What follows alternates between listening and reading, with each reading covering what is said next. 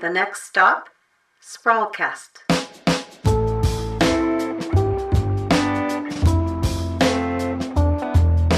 You're listening to Sprawlcast. My name is Jeremy Klaszus and I'm the editor-in-chief of The Sprawl. Sprawlcast is a show made in collaboration with CJSW 90.9 FM in Calgary, and we are broadcasting/podcasting from Treaty 7 territory, the home of the Blackfoot Confederacy, the Piikani, Siksika, and Kainai nations, along with the Tsuut'ina Nation and Stoney Nakoda nations. This place is also home to Métis Nation of Alberta, Region 3.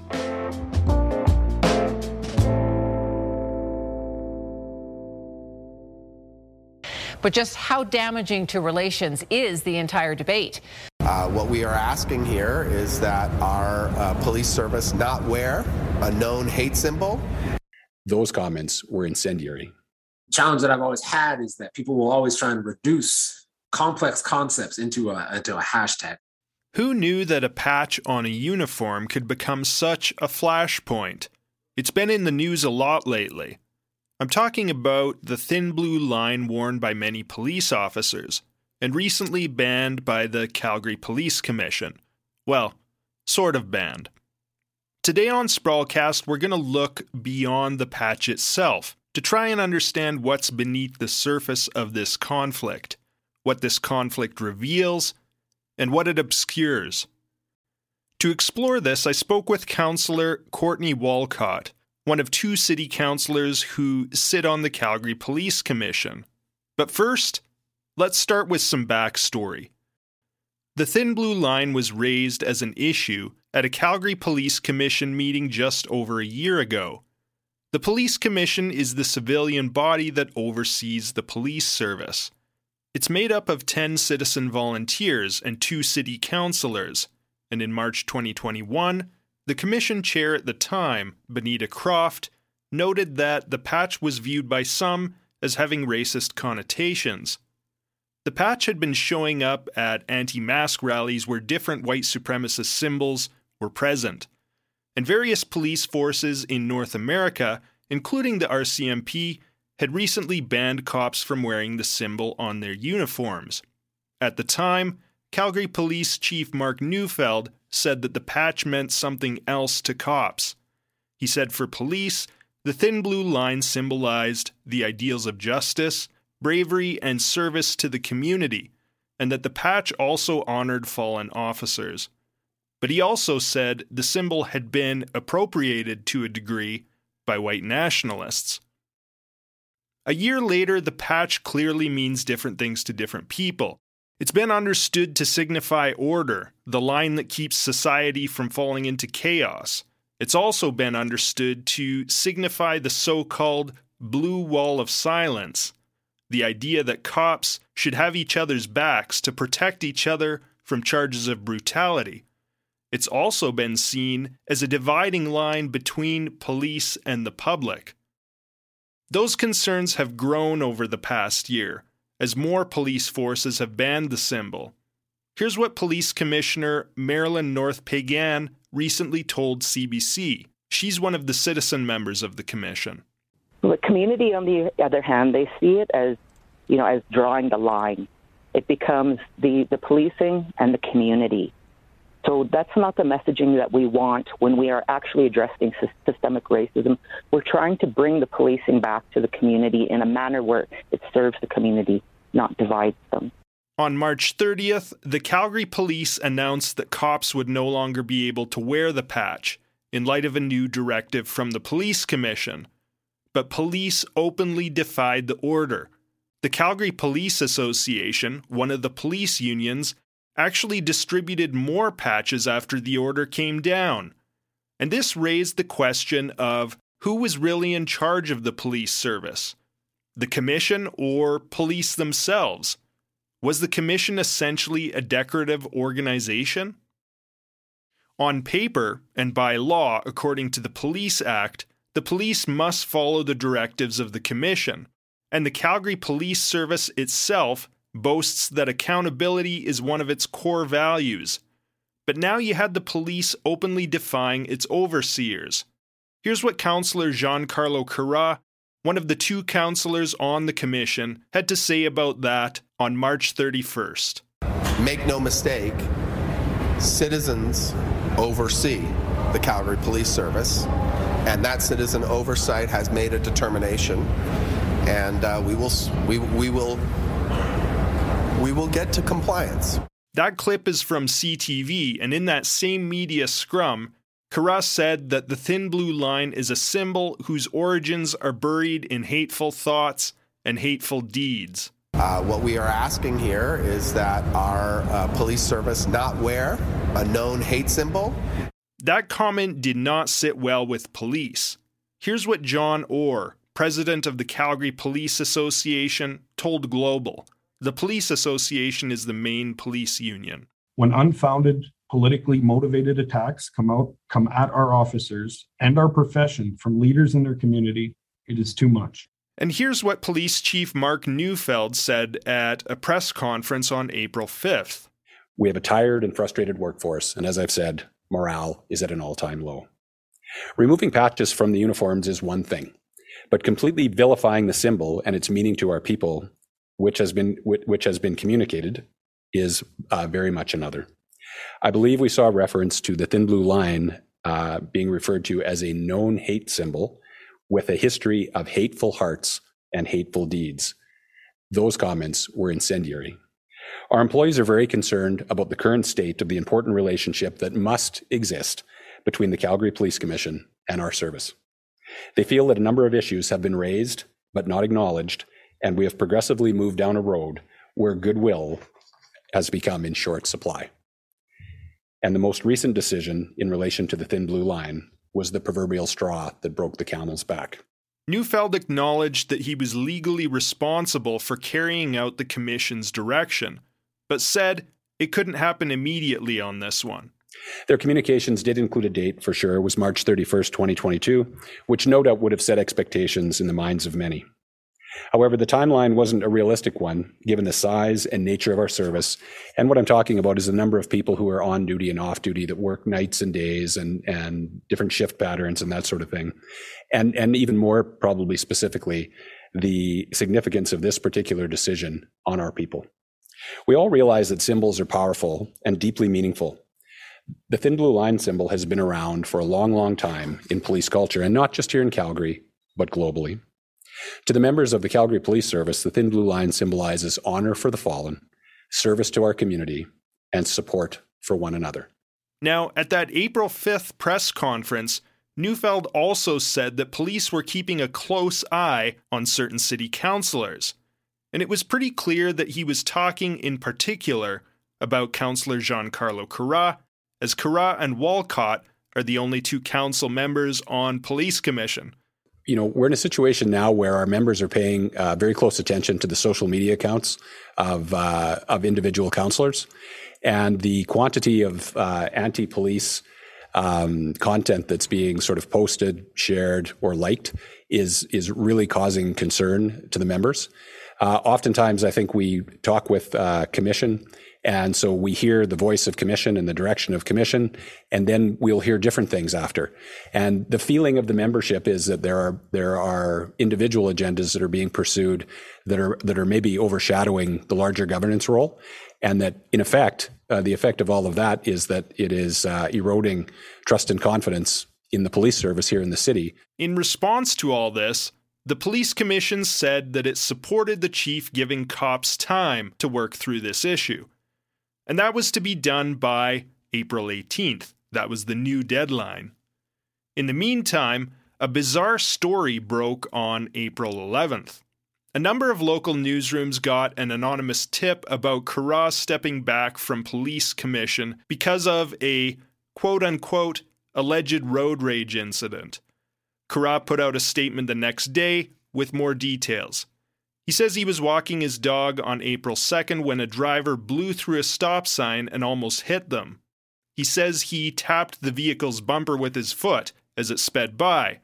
Some verbal back and forth ensued, and then, according to Courtney, the driver started physically assaulting him. That's the story according to Courtney, and the incident is now under investigation by police. Not Calgary Police, though. Because it's an elected official, Calgary Police say they've referred it to Edmonton Police to investigate. And Curragh has recused himself from the Police Commission until this is sorted out. In the meantime, the enforcement deadline on the Thin Blue Line was quickly approaching. But on the afternoon of Thursday, April 14th, the afternoon before the long weekend, the cops made an announcement. They were dropping the deadline for removing the patch, and police wouldn't be disciplined for continuing to wear it. There would be no enforcement for now. Instead, there would be further talks between the Commission and police unions. The Commission put out a statement saying it supports this move and is seeking buy-in and voluntary compliance over enforcement. All of this raises serious questions. Did the Commission capitulate to a police force that decided to go rogue? Is the Police Commission truly overseeing the police, or is it the other way around?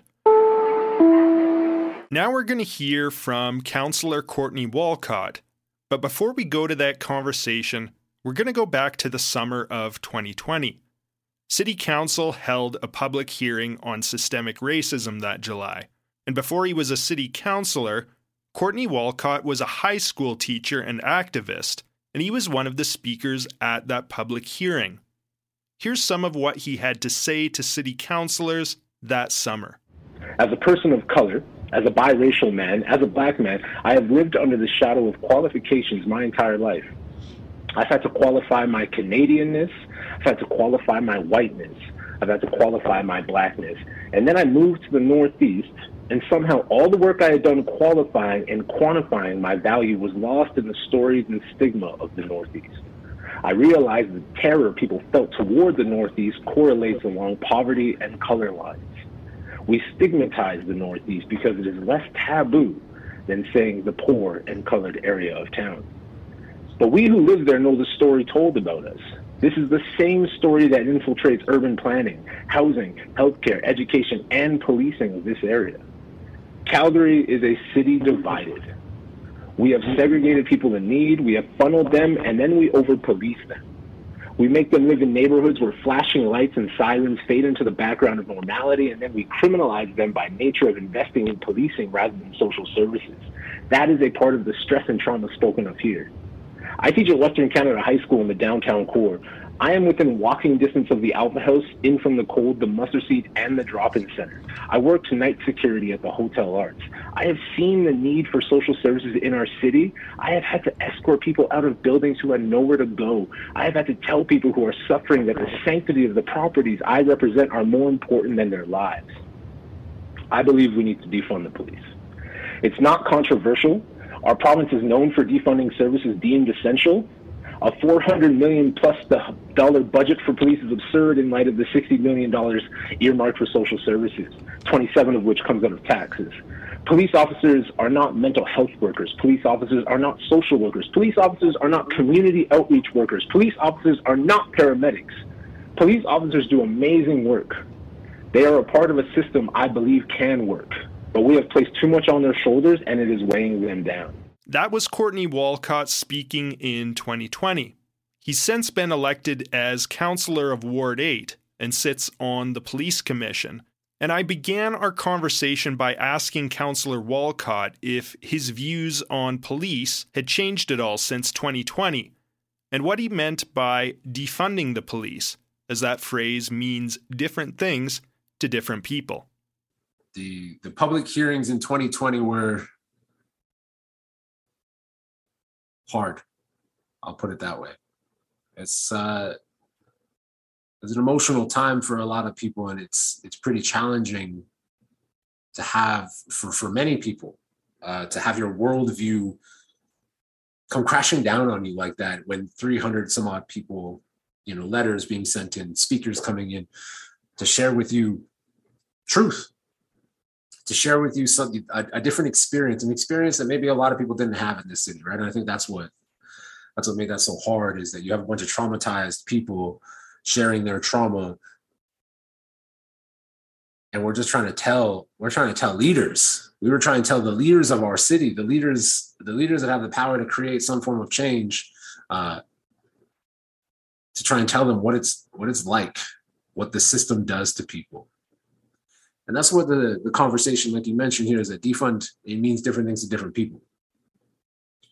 The challenge that I've always had is that people will always try and reduce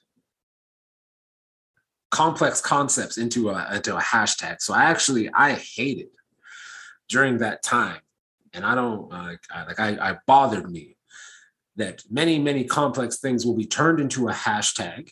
At first, people will turn it into a hashtag and people will still understand it. But just like anything else, when you see it 1 time, 2 times, 3 times, 5 times, 10 times, 1,000,000 times, when you see it enough, it loses its complexity. So there are different groups of people that latched on to a concept that had been stripped of its nuance.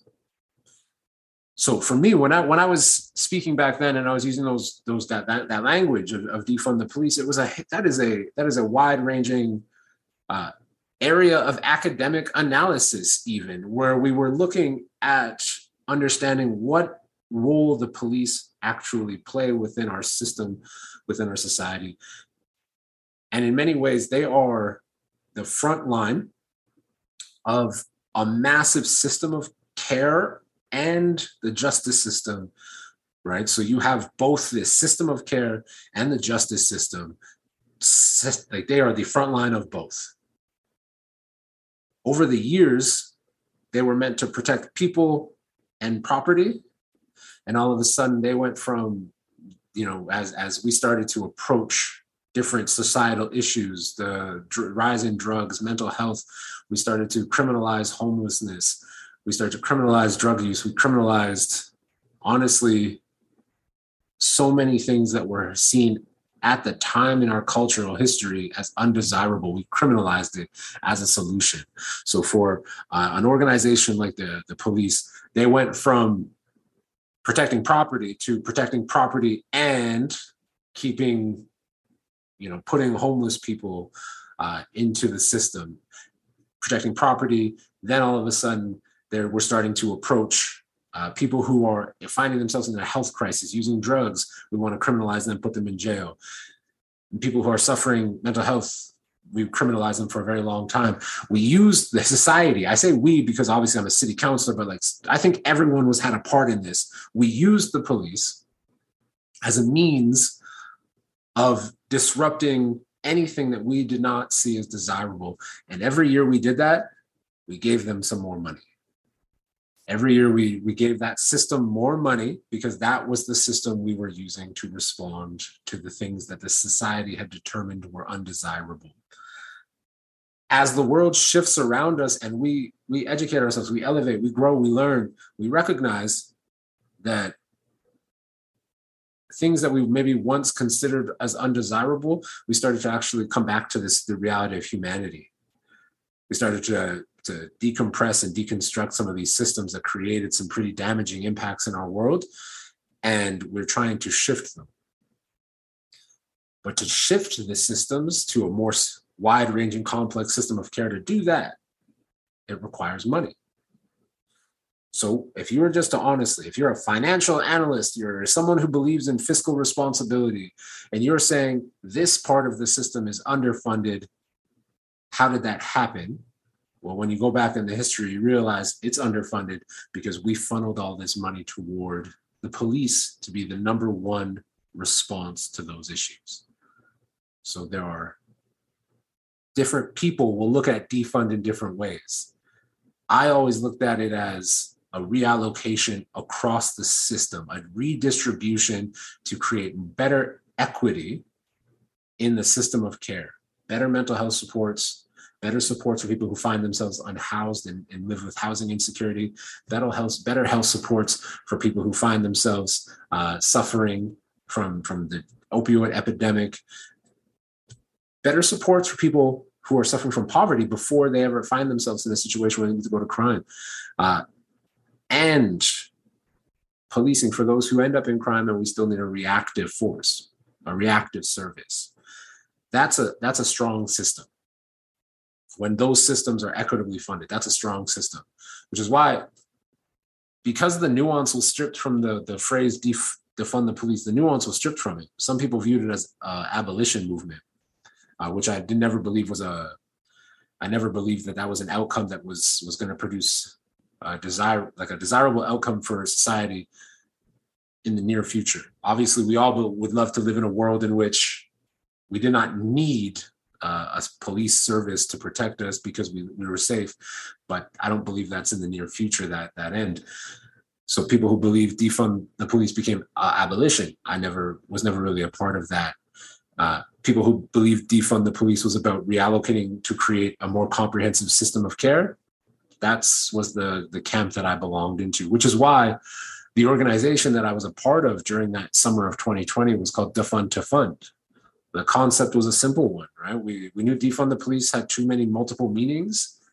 Since it had too many multiple meanings, we couldn't use it because it didn't serve the purpose. It didn't provide the nuance. It didn't tell the right story. So Defund to Fund was the organization that I worked with because that told the story. It still anchored you use the word defund. It anchored it because that's a symbol of history, right? Like that was a movement in history. But then the to fund part was to be able to fund the different parts of the system that are chronically underfunded. And I always felt that people lost the nuance. So we wanted to try and bring it back in that conversation.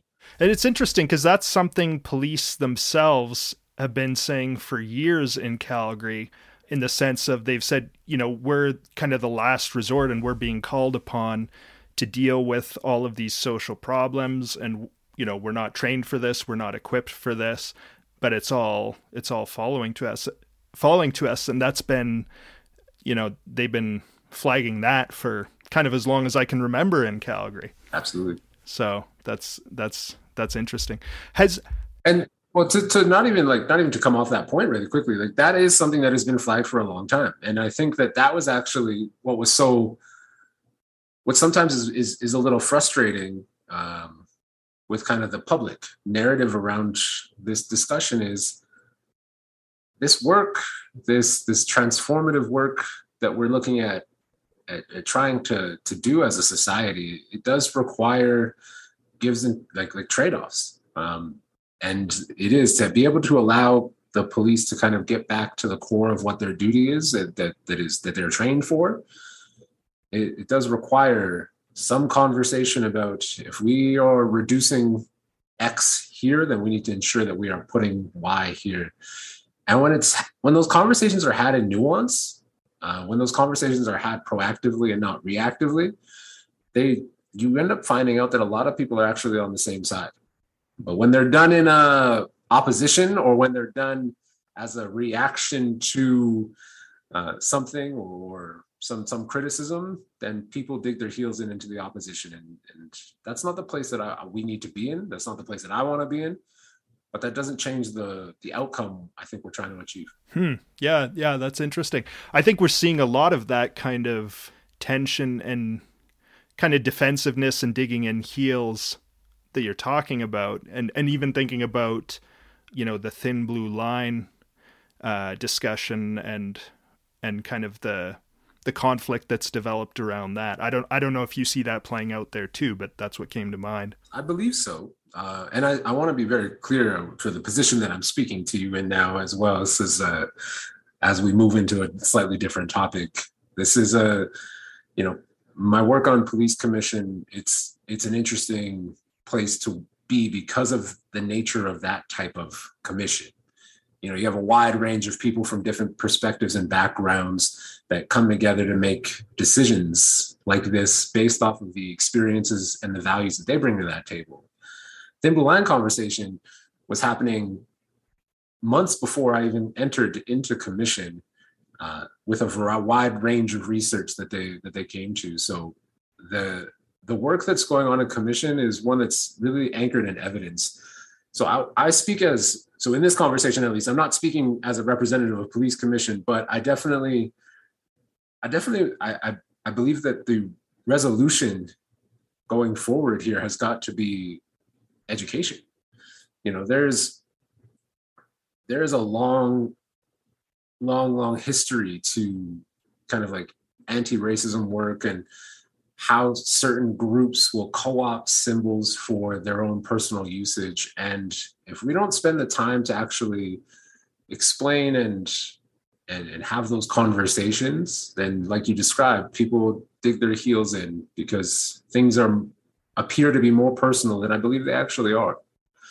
And I think that's a trend that we see quite often in politics nowadays, is that everyone is trying to personalize some of these decisions when they could just be evidence-based and they could just be for the best available option for the public. And I'm curious about, a lot has happened in the last, I guess, just over a month now, and thinking in particular about what happened in the Beltline, which was kind of you mentioned the thin blue line conversation happening before you got on council, and same thing, this council kind of inherited this situation of these ongoing anti-mandate protests going on in the Beltline. And then it all kind of came to a head in March when there was a counter protest, and then cops were, attacking these counter protesters, and it all kind of blew up. But at the last commission meeting, you brought up the broken trust that exists now because of that. And I'm curious how you see that in terms of, can that trust be rebuilt between the Calgary Police Service and the public after something like that, where these, community members find themselves rammed with bikes? Mm-hmm. I think you said something that sticks with me, right? And you use the word attack. And what I always work with is you have to kind of put two hats on in these conversations. And this is not like councillor commission, right? This is actually just almost professional public, right? Like you put your professional hat on, you put your public hat on. As a professional, especially when you speak with officers, the word attack wouldn't fit what they would describe what they did. That use of force was, they have Chief Neufeld spoken about this. It's justified as the discretion that's being used to protect public safety. But it's, again, as a member of the public, though, especially when you hear stories, and for myself as a counselor, and you receive emails and phone calls from people who were there, people who had bikes, rammed into them to clear the street and so on, they felt attacked. And so I think there has to be a degree of conversation where where I think all of us have to be able to start speaking the same language, because I'll put this a little personally for me. As an ex-teacher, I could do something in the course of my day that could destroy the trust between myself and a student. And there's two ways forward.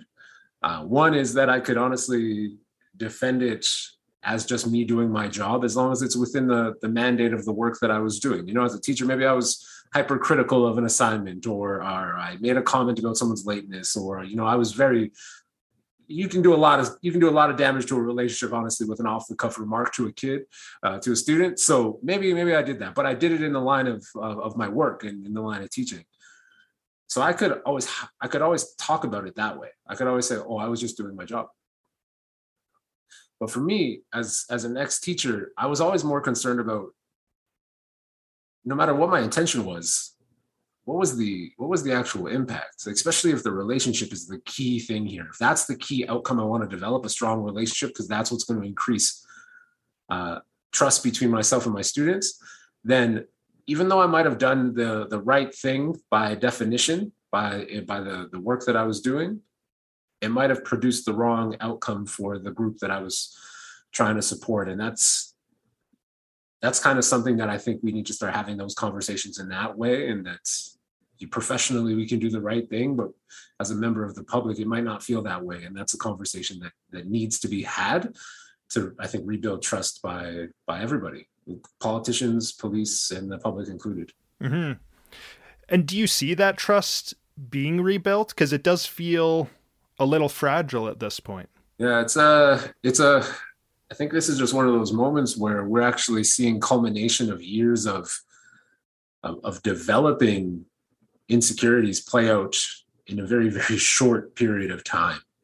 I like to think about this in a way, partially just because I think we've all been watching this trajectory happen for years now in varying outlets, right? When we look at the protests, right? These protests, the organizers, the people, they've been protesting pre-COVID, just on different issues, yellow vests and so on, right? Like we've seen these conversations go on, these types of actions go on for a long time, and so there was an increasing tension. Criticism of the police is actually very similar in the sense that it ebbs and flows over decades. Obviously, you have heightened criticism in 60s, 70s, 80s. Maybe there was a little bit of a lull in the early 2000s when the world's attention turned to post 9/11, and then you have Black Lives Matter and Trayvon Martin, and the criticism that kind of was always there, just the spotlight shines on it a little bit more. When you shine a spotlight on something like this and the public gains more information and becomes more aware, the criticism, again, just gets louder. As more people are capable of criticizing, more people are capable of speaking to the issues that we see. And all of that is playing out today, right now. And that doesn't even mean that we're actually at the end of, I don't know if we're at the crescendo. Maybe it'll keep going. Maybe there'll be other incidents down the line. We actually can't speak to that. But I know I say all this to suggest that trust takes time to build, but it doesn't actually take that much time to break down. And that's how I'm approaching this as a Calgarian, is that, you got to be diligent. You got to work every day to not lose trust, because once you do, it takes a long time to get it back.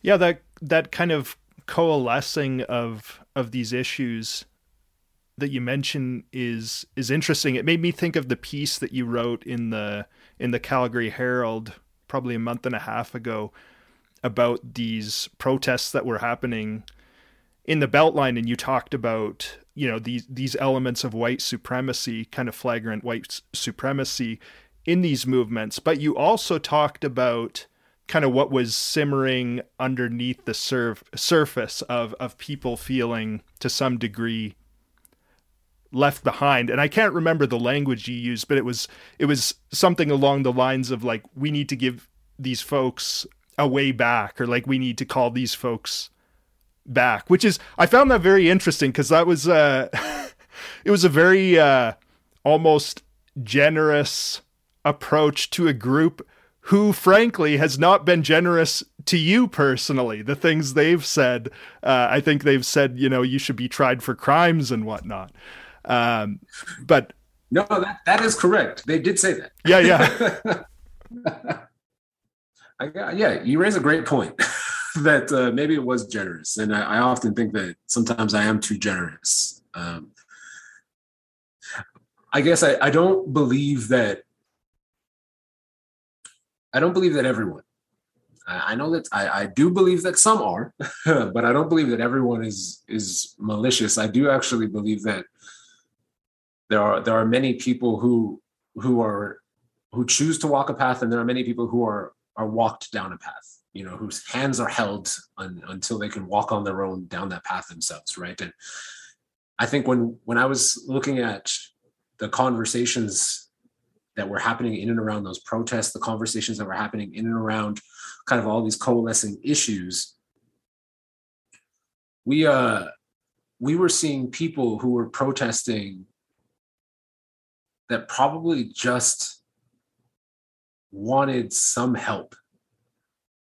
And they wanted some connection. They wanted some feeling of control in their life, because COVID took away control from so many of us. I think if anybody were to even remotely pretend that they did not feel some loss of control over their life, that they would be lying. Some of us just we had coping systems, and there's skills that were developed, and we had a safety net in some ways. That safety net, for some people, we found it in community, in networks, in family, and so on. And other people's found, I do believe this, actually. Like, this one's a personal one where I'm like, I think it's all, like, it's Facebook, man. I found a lot of people found communities online. And when we talk about a confluence of issues, well, it's been about 10 years of misinformation, and then especially post 2016, some pretty intense digital conspiracy theorists have been making inroads with regular people all the time. The source of our information, this is where my educator hat comes on, the source of our information that we are choosing, people do not have the skills to vet them the same way. The actual intention behind some of the sources of information that are out there are so clearly malicious and manipulated, but in such a very persuasive and clever way that plays on a base understanding of logical kind of outcomes, that I'm not even surprised that people buy into some of the things that they see and hear, because it actually takes an immense amount of work on everybody's part. It takes an immense amount of work to actually develop the skills to decipher the complexities of the situations that we find ourselves in today. And for some people, we just want the world to be a little bit simpler. So if someone gives us a reductionist, simplified, flag to wave, people will choose that.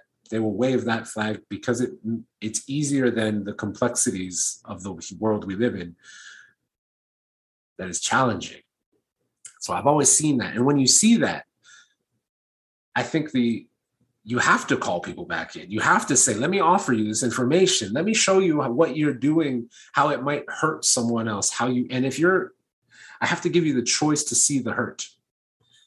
Because once you've seen the hurt, you can't play ignorant. If I've shown you the outcome of your action, the impact of your action, if I've shown that to you and you still make the same decision, if I show you the amount of people who died of COVID and you still make the decision to say that we need to drop all restrictions, if I show you that,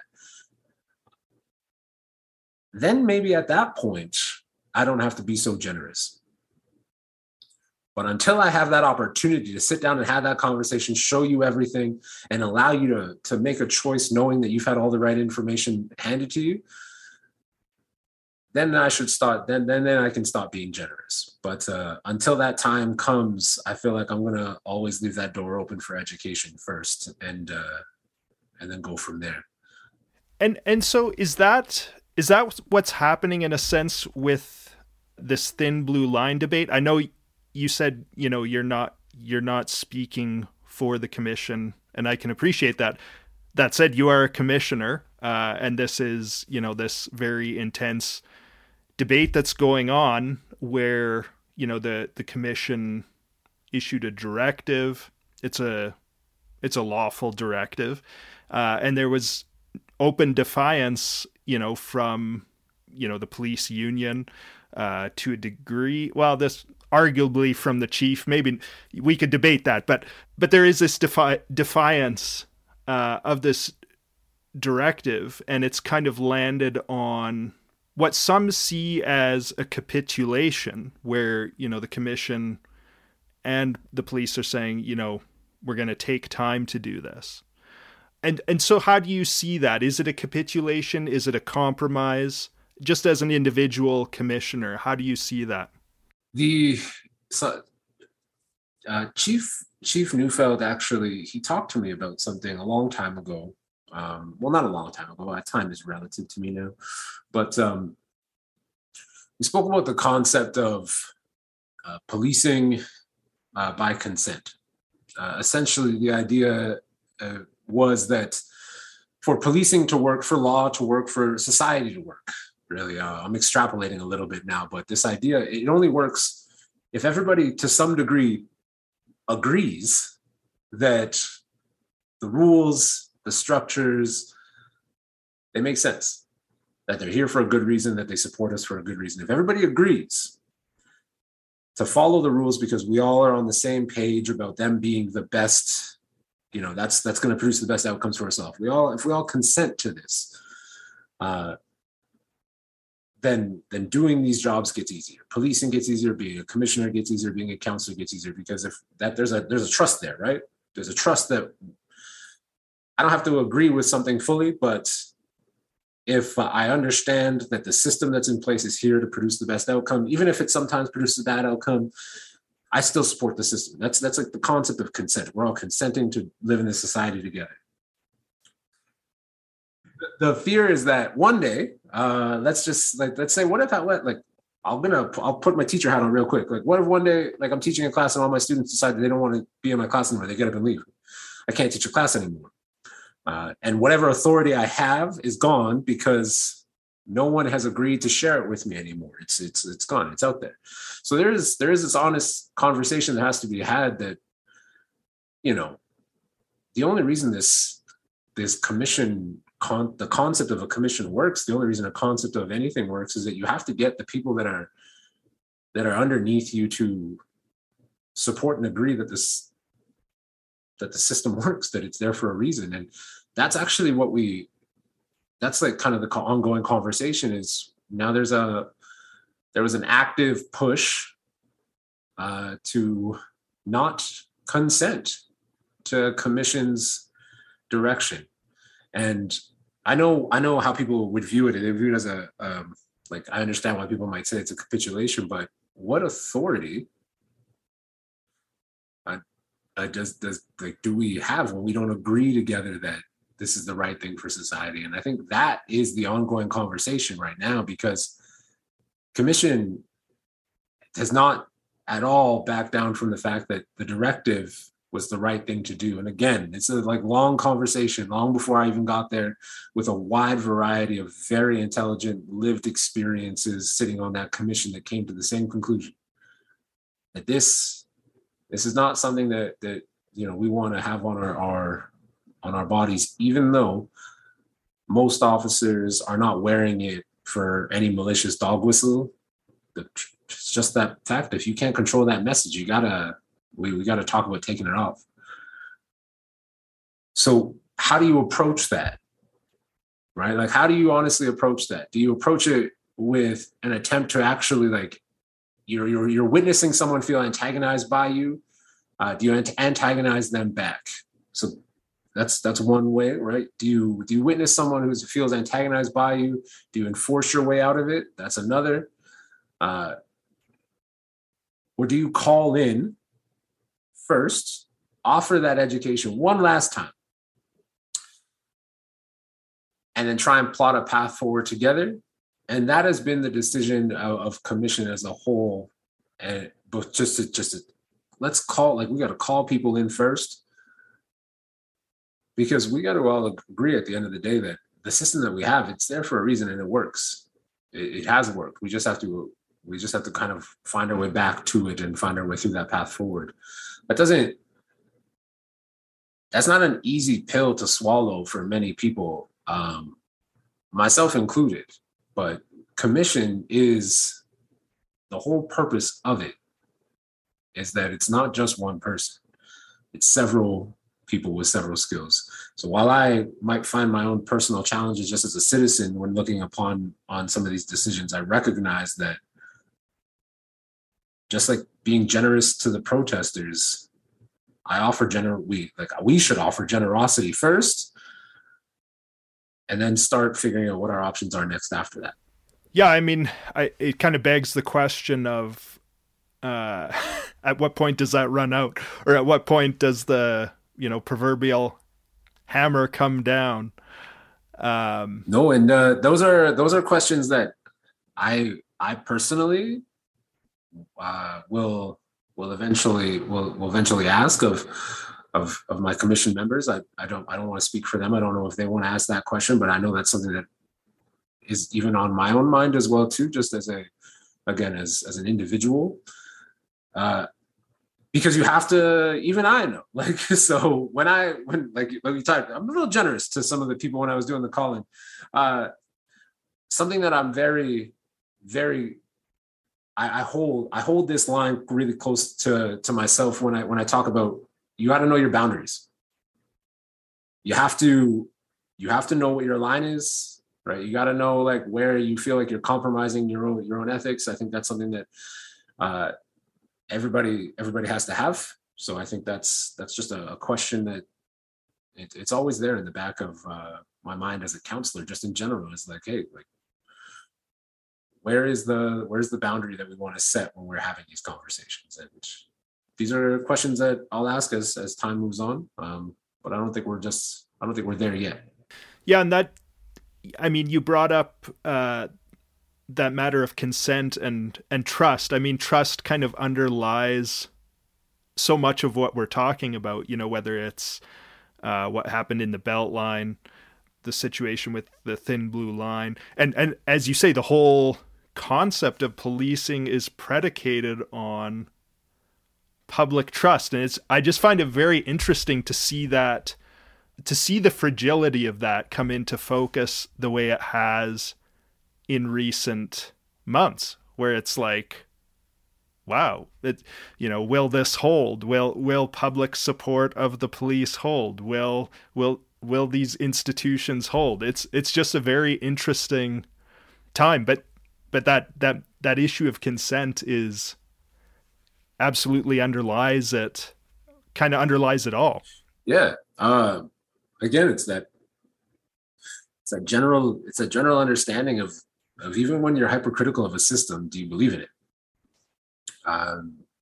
It doesn't mean you have to believe in it as it is, right? Like, you can believe in a form of it that it could become. Frankly, you can believe in a form that it once was, right? I think we've seen this with many times where, society shifts in a direction and you're just like, oh, I wish we could go back. I wish it was like this, or I wish we didn't make X mistake, Y mistake, so on.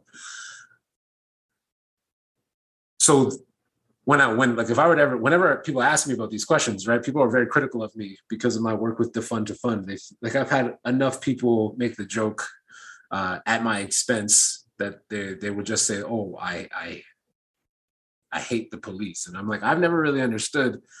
When I look at the messaging that I've put out there into the world, I'm like, oh, I don't hate anyone.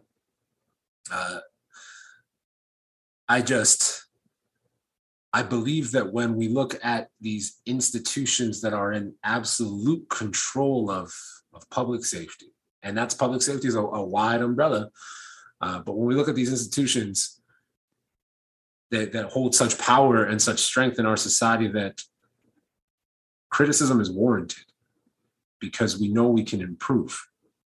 We know we can get better. And sometimes criticism is hard to piece out from. I don't want to say hate, because it's not hate, but it's when legitimate criticisms are tied up in passion and emotion. Sometimes it's hard to actually separate when someone is screaming at you, if what they're screaming at you, if underneath it all is a valid concern that should be addressed. Because sometimes all you hear is the noise, all you hear is the volume, all you hear is the emotion, the aggression, but it's what's underneath that. We started this with like those 3 days of hearings.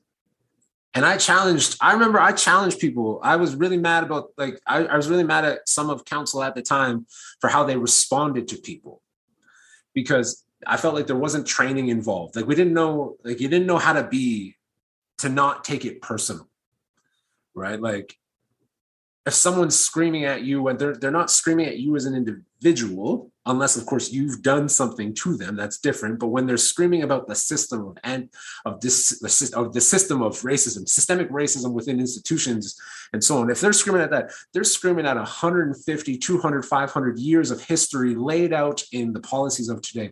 They're screaming at all of these worldwide circumstances that are playing out on their physical body, on their mind, on their mental health, on their emotions, on the livelihoods of their family, and so on. They're screaming at everything. And they might be looking at you. I might be looking you in the eyes while I'm screaming. But it actually doesn't have anything to do with you. So some people have the ability to recognize that. Some people have the ability to take a step back to actually absorb this, because we know that we need to actually give people cathartic space to get these things off their chest. We need to do that. Some people have the ability to absorb it and then let the emotion go, but hold on to the criticism that is valid. The systemic part that needs to change, they can hold on to that and they can act on it. Others can't separate the fact that when someone might be yelling at a system, that it's somehow they're yelling at you. And if you don't have the ability to separate that, then the change that we're talking about is going to be real hard. And I think that's the next step, is we're just trying to remind people that who feel attacked that it's not really about you. It's about the whole system that is much older than you and will be here much long after you. And we're just trying to determine what form it exists in from this day forward. We don't need it to be what it was yesterday. We need it to be something new for tomorrow to create that better, equitable future. I actually have no concept if I answered your question. I went on a little bit of a tangent there. No, I mean, when you said that, it made me think again about the thin blue line thing, because we are seeing that response where it's very personal, it's very visceral. For a lot of cops, they're saying, this is in solidarity with, to honor officers who have lost their lives in service, and how dare you take that away from me? This is what it means to me. But what's happening, or what I kind of see happening, is there's been another story introduced, which is, hey, actually, okay, this is what it means to you, but here's also what it means. That might be what it meant to you at a certain point, and maybe that's what it means to you now, but... Sorry. I want to tweak something actually a little bit. I want to tweak something really quickly. And this is like a huge thing for me. Sorry, you just hit on like one of my pet peeves. All right. I didn't take anything from you. The commission didn't take anything from you. White supremacists took it from you. Yeah. It's such an important thing that I've been trying to get across to people. Is like, no. We didn't take it from you. We didn't change the meaning. We didn't co-opt the thin blue line. We didn't do anything. The commission didn't do anything. White supremacists took it from you. And if that is not framed accurately, because like, who are you fighting? You don't want to, we're not fighting equity seeking groups. We're fighting the fact that people who are actually trying to empower inequities in an attempt to maintain status, an attempt to maintain privilege, they have co-opted that symbol. They have tweaked its meaning. They've tainted it. That's something that I really do. I don't think is discussed enough. Is that this was taken from people who wore that patch earnestly. It was taken from them. It just not by commission. It was taken from them by white supremacists who marched in Charlottesville, who raided the Capitol, who would fly it in the face of Black Lives Matter as almost a satirical joke that said, "Oh, Black lives that have been taken through police brutality don't matter." That's what that even like the Blue Lives Matter commentary that that was all done in retaliation. No one forced anyone to do that. Someone took it from you. It wasn't us. It was people with malice in their heart. And I always got to reframe that. Yeah, totally. And that makes me think, if that could be, it shifts the frame, right? And shifts the understanding. I wonder if that could shift the conversation a bit in a good way, right? If that was considered in that way, rather than kind of the headline soundbite, commissions trying to take this meaningful symbol away, etc. Well, that's why I'm open to the conversation. I understand that people are seeking enforcement. I know why, I know what I believe, but at the end of the day, these are the police are the public are the police. So it's we have to be able to talk to each other. And I don't think for a long time anybody has been willing to talk to each other. So I will, as an individual and as a commissioner, not speaking on behalf of all of commission, I will be always ready for that conversation to provide that generosity, because I think that's going to produce better outcomes for people in need. The people that make up the 12 bodies on commission are people who are chosen because they bring skills to the table that is valuable in the landscape of the public good. And I think that is something that sometimes gets lost in the emotion of the feelings of the work. But those 12 commissioners, the 11 people that I sit beside, they're looking for better outcomes from the public, for the public. And you can't emphasize enough the significance of that as the core of what commission is as an oversight body, that we just have to try and find a way to get to those better outcomes. Sometimes we'll disagree, but that's it. And underpinning that, just honestly, this is my teacher hat again, underpinning that is that you have to have a relationship with the people you have authority over, because you have to have that bi-directional consent that we're here for the right reasons.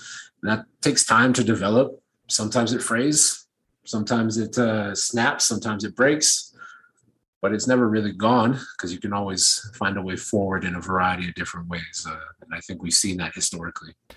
What do you see as the best case scenario in all this, particularly around the thin blue line? And that's, I'd also throw this out there, which is the thin blue line has become this really entrenched conflict. And yeah, it's a headline grabber because you have these institutions that are facing off over it. And so everybody's kind of fixated on it.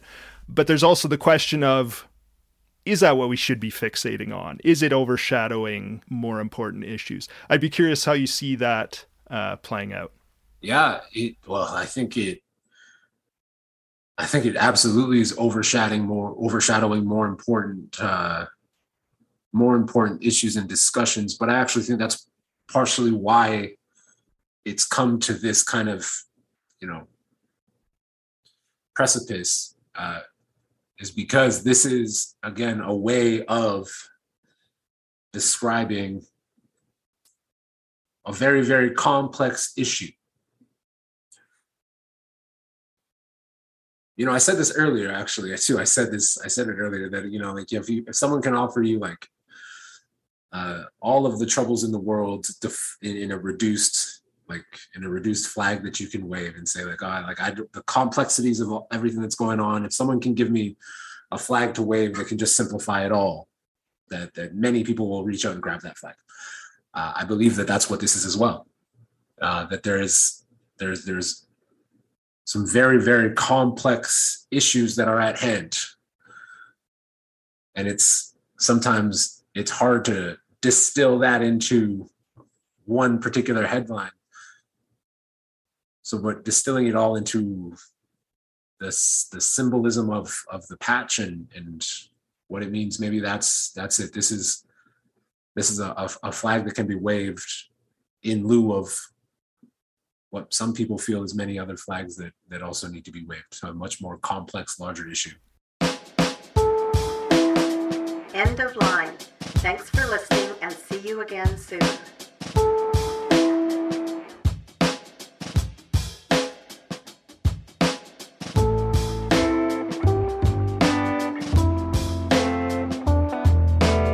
You've been listening to Sprawlcast. My name is Jeremy Klaszus, and I'm the editor-in-chief of The Sprawl.